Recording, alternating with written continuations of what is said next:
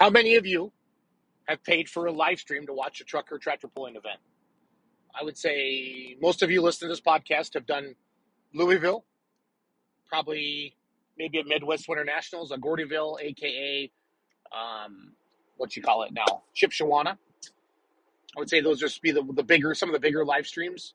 Probably the NTPA does a good job with their live streams. So yeah, live streaming, live stream. It's the future of our sport. It's going to help promoters make money on top of their gate.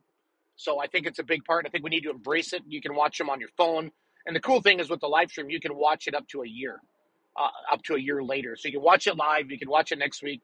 Thanksgiving, you can get it out and watch it with the family. So really check out live streams. And then, of course, I want to talk about the live stream for the Pullers Championship. Ryan Zolik, the same guy who does the stuff for Clint, is doing our live stream for the Pullers Championship. So great graphics, great video, HD cameras, 3 camera angles, all the cool stuff. And we're only charging $20 per night.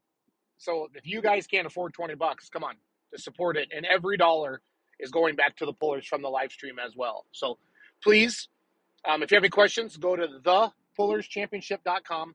The website is phenomenal, and I'm not just saying that because it's ours. Brent Yarn has worked his butt off. Brent has hooked up Pulling Productions. Also give him a like on Facebook and YouTube. And we're super, super proud. We are basically 2 weeks away. Today's Thursday, the 28th, I think. And like 2 weeks from today, I'm going to be in Nashville with the rig, and I'm pumped.